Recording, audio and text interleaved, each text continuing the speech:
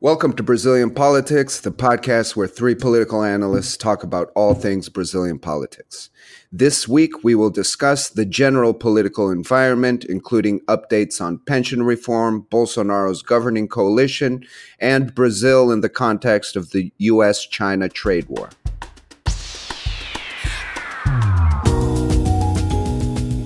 Welcome to Brazilian Politics. I'm Michael Lopez, and I'm joined by my colleagues Lucas and Thiago Aragao. Thank you for joining us once again. Hello, listeners. Glad to be here. Hello, everyone. All right, to get things started, we are coming up on a milestone for the Bolsonaro administration, 100 days in office. So before we get into specific discussions on pension reform, the relationship with the legislative and other issues, what can we say about Bolsonaro's first 100 days? And as a corollary, is the Bolsonaro government in early April the same as it was in January? And if not, what has changed?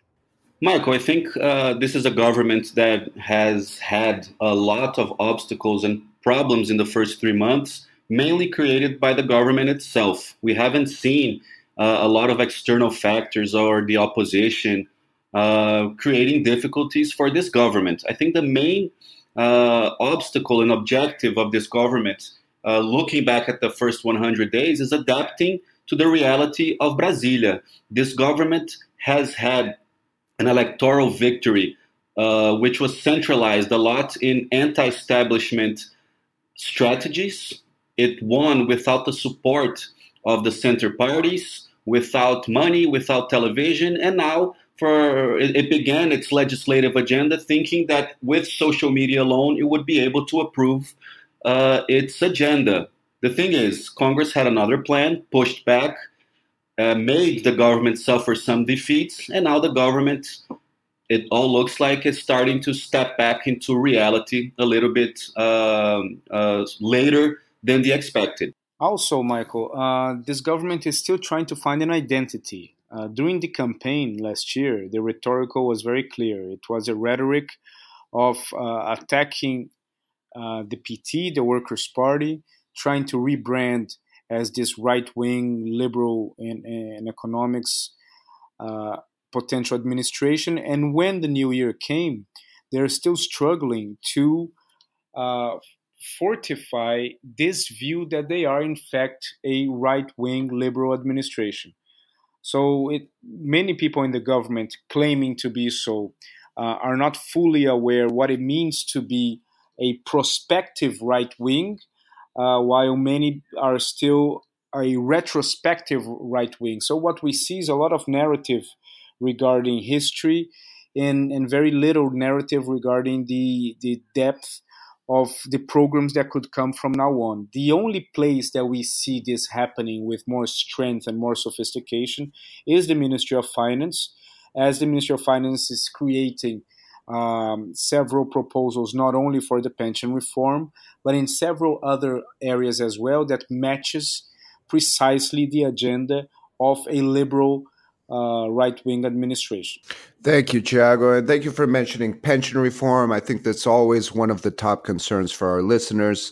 And moving on to pension reform, Paulo Guedes will finally make it to the lower house's Constitution and Justice Committee this Wednesday to discuss the pension reform proposal after failing to attend the committee last week.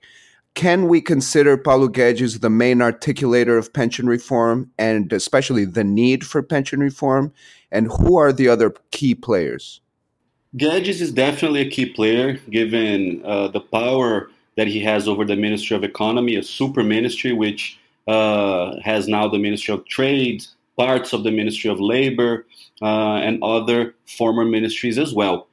Another player is Rogério Marinho, the Secretary of Social Security, who is a former congressman, so he is a breath of fresh air in a very technical Ministry of Finance.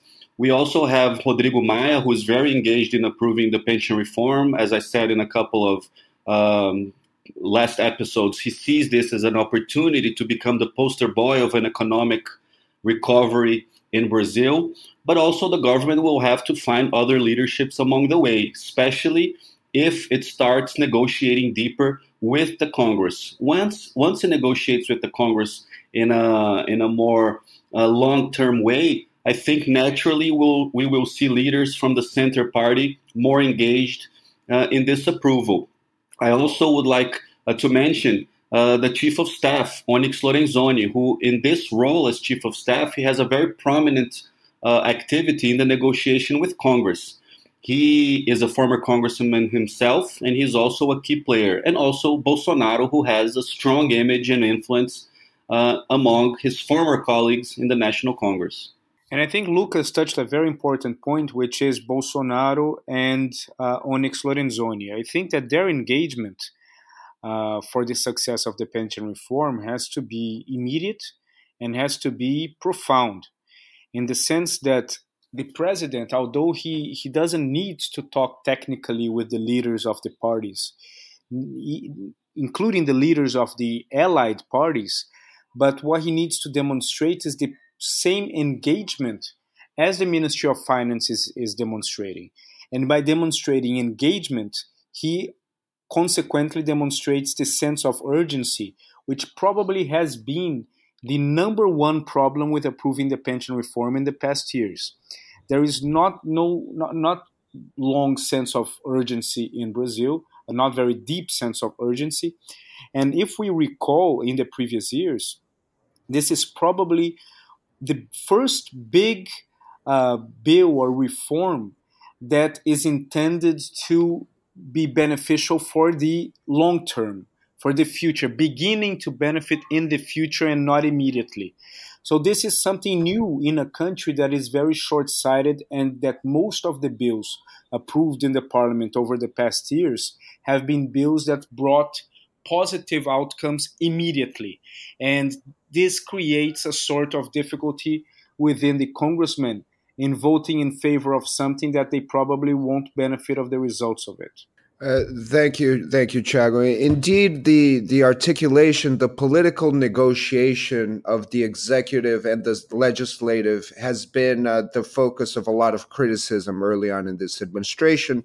And last week, I think we reached a crescendo in this tension. But it seems that this crisis between the legislative and the executive is showing signs of resolution. You know, we had a few things happen. Maia met with Guedes. Bolsonaro said that the crisis was just a summer storm.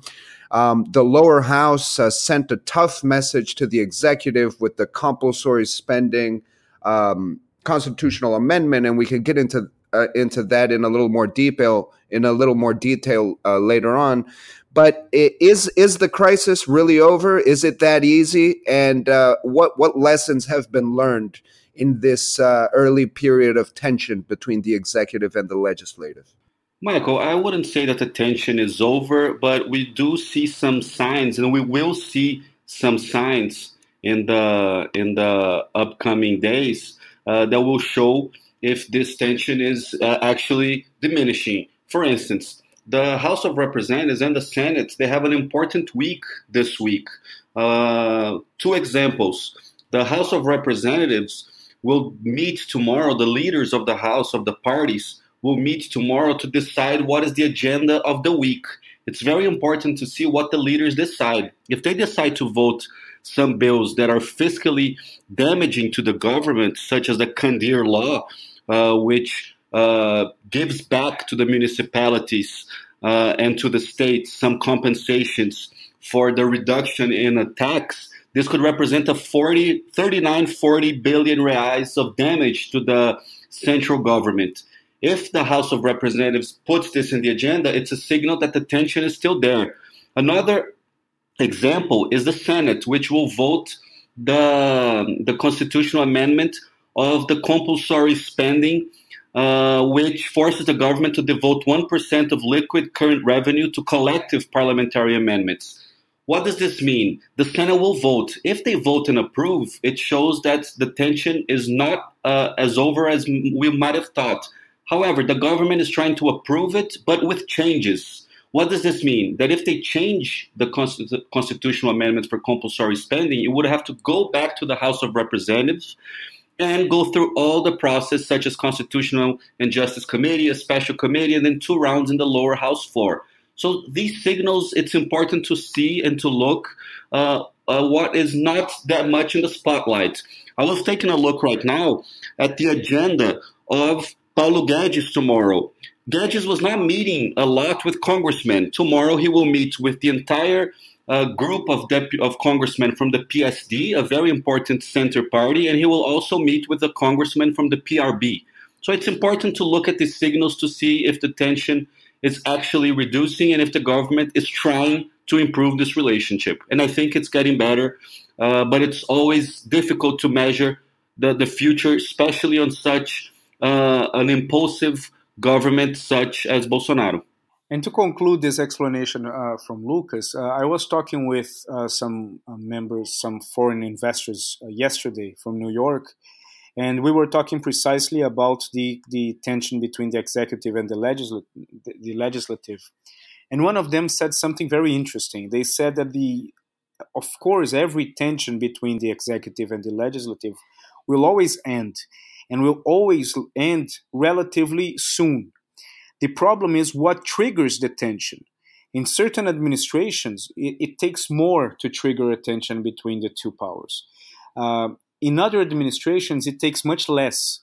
So their fear in relation to what could be the extra black swans that can delay not only the pension reform, but every other bill of interest for those who wants to put investment in the country, is how small of an issue is enough to create a tension between the executive and the legislative. If the two sides, particularly the executive, throughout the next months, don't raise the bar in order to have tensions only when the matter is worthy of tension, we can have further blockades down the road that can become a habit and keep on going not only this year but and next year, and affecting every other thing of interest of the government. Thank you, Thiago. That's very well put. Going back to what Lucas was saying, we had the lower house approved this compulsory spending constitutional amendment in record time. And I'd like to add that this is the same type of legislation as pension reform, which goes to show that Congress is able to approve constitutional amendments quickly as long as they're engaged in getting this thing approved.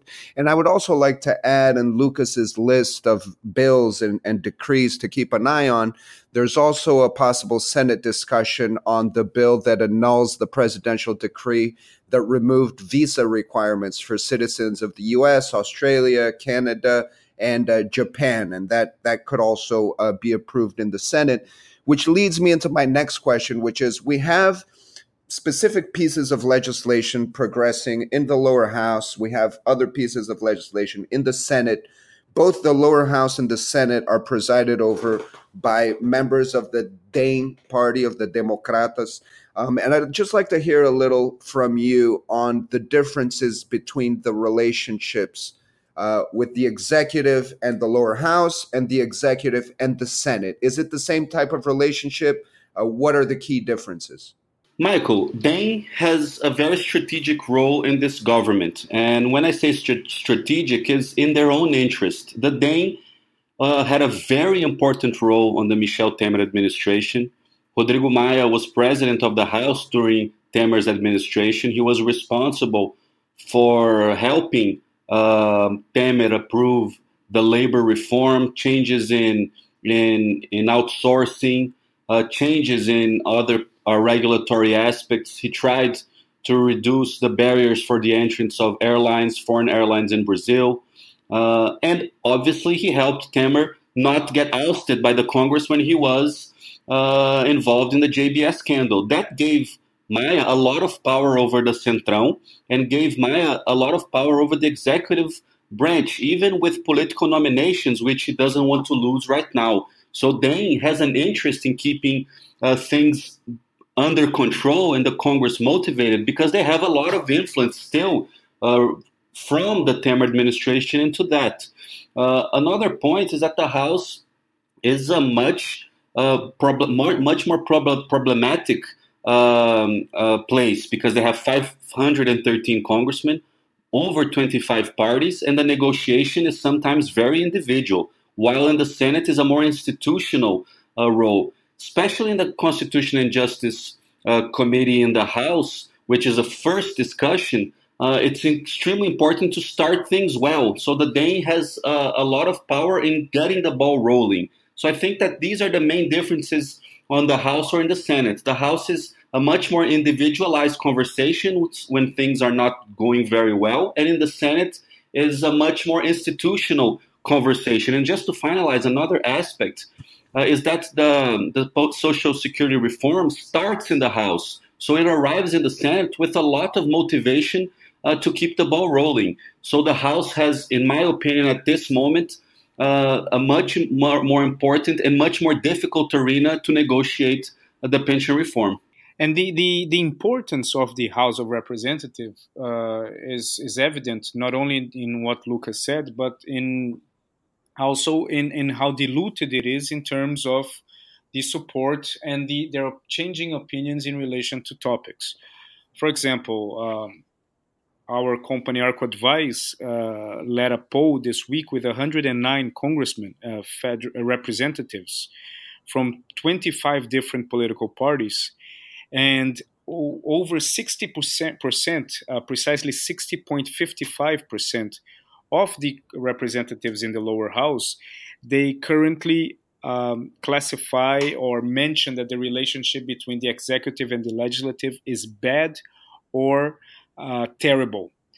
And this is an astonishing number compared to February, where this number was only 17%. So there are two messages from there. One is that the volatility of their perception of the executive changes very fast, is very dynamic. And second, that it's very easy for you to get the House of Representatives angry with the executive in a way that the Senate is something more institutional, as Lucas placed, and harder for you to have this sort of volatility in such a short period of time. And just to finalize, the House of Representatives is a house where you have a lot of newcomers with political ambitions trying to show their electorate signals that they are important to the constituents. So they require and they leverage a lot the executive branch to get their benefits. So the level of pork barreling and horse trading sometimes is much higher. In the Senate, you have much more established politicians with political capital of their own. We have today in the Senate former governors, we have a former president, we have former mayors, former congressmen, so a lot of political capital that can be used individually. While in the House, you have newcomers fighting for a place of spotlight among their constituents. Thank you, Lucas. And one of these newcomers, Federal Representative Kim Kataguiri, used an interesting analogy earlier today about pension reform, saying that the Bolsonaro administration and specifically pension reform, is like a championship that begins with the final. And the pension reform is the final game, and it's the first game of the championship. So as far as pension reform is concerned, so we can wrap this up for our listeners, leaders of political parties in the lower house took a stand last week about specific aspects of the pension reform proposal. They specifically positioned themselves against the BPC, Benefício de Prestação Continuada, and rural retirement elements in the proposal. How do you guys see this positioning from the party leaders? Does it translate to support for the other elements of the proposal? And is this good news for the progress of the bill in the committee in the lower house? Michael, the BPC and the rural benefits, I think, are among the points, even in the Ministry of Economy, that they were expecting some dilution and even some removal.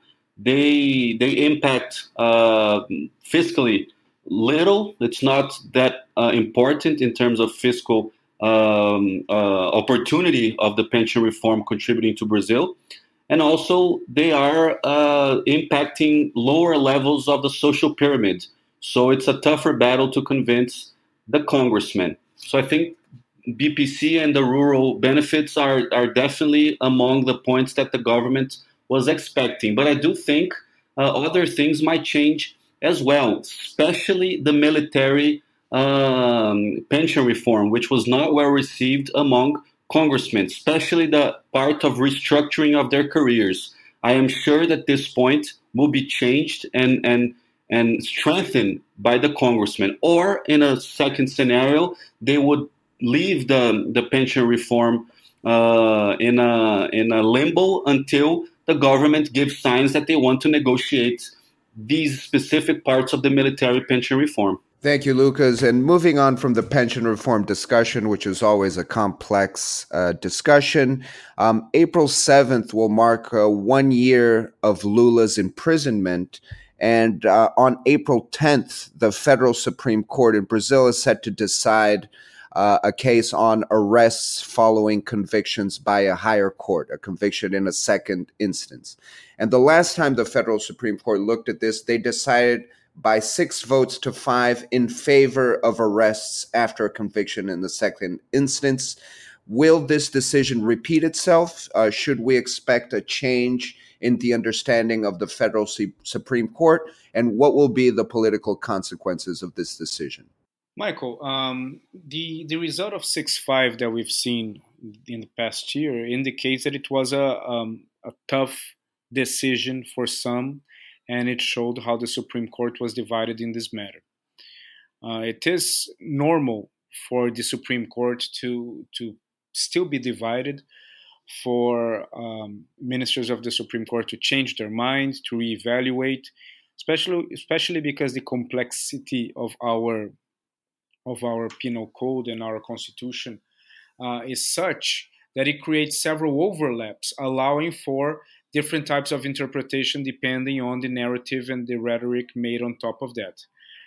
Right now, what we see is that Minister Rosa Weber, she is the one that is demonstrating the largest, the biggest question mark within the court.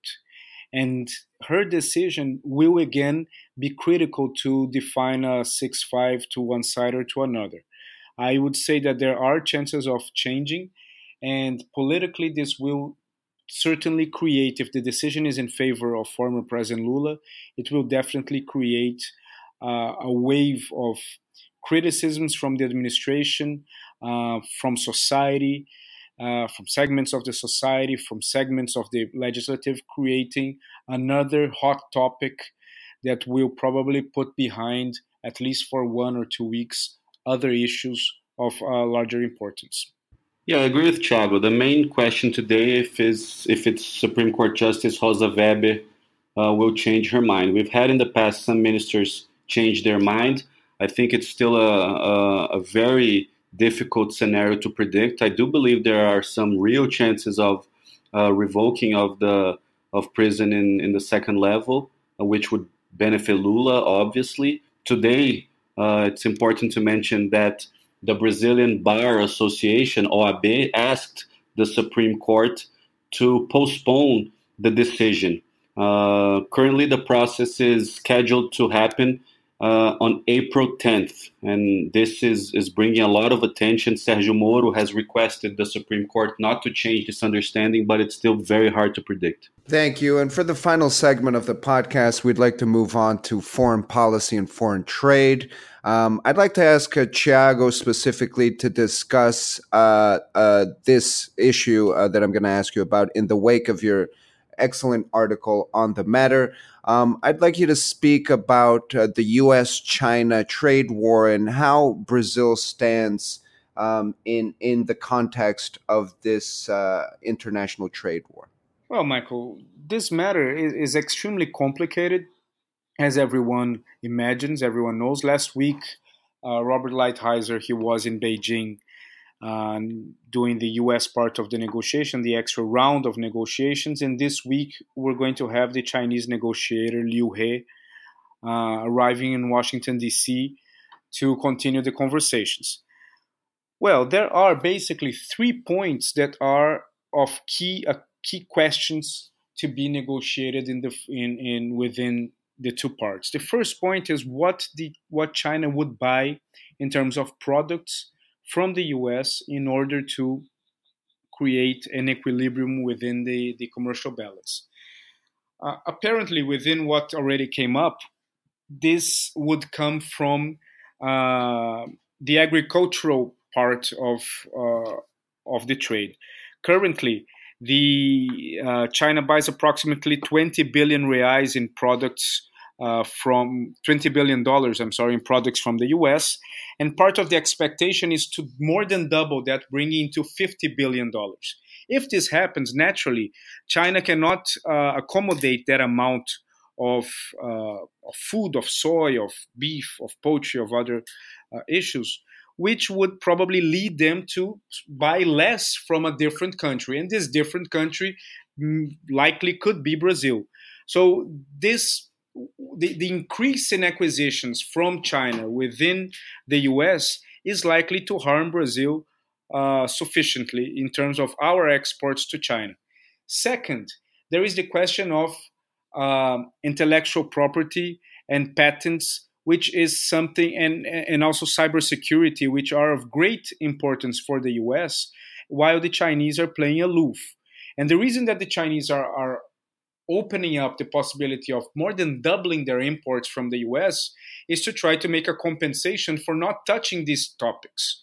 And by not touching these topics, their key interest is because this deals with national security on both sides. The US knows that China has an edge in terms of their technological advances for the fact that they do not follow the same rules in terms of intellectual property, while the Chinese, they know that they also are developing an edge in terms of artificial intelligence and cybersecurity and quantum computer, etc., precisely because they don't incorporate intellectual property within their agenda. And third is the biggest question also of how those things can be monitored, which is more of a US question than a Chinese. In order to wrap it up, right now we are in a moment that for the two sides to take it slow can be a good idea. And the reason for that is that the US, Trump just got a major victory domestically with the report from Mueller, and he might want to keep a major deal with China for closer to the electoral period, while in China, the more they wait, the more they can protect their issues related to intellectual property. Thiago, thank you so much for your contribution. I would also like to thank Lucas de Aragao for his contributions, but especially thank you to our listeners. That will do it for this episode of Brazilian Politics. Please tune in next week for more discussions on Brazilian politics. Thank you.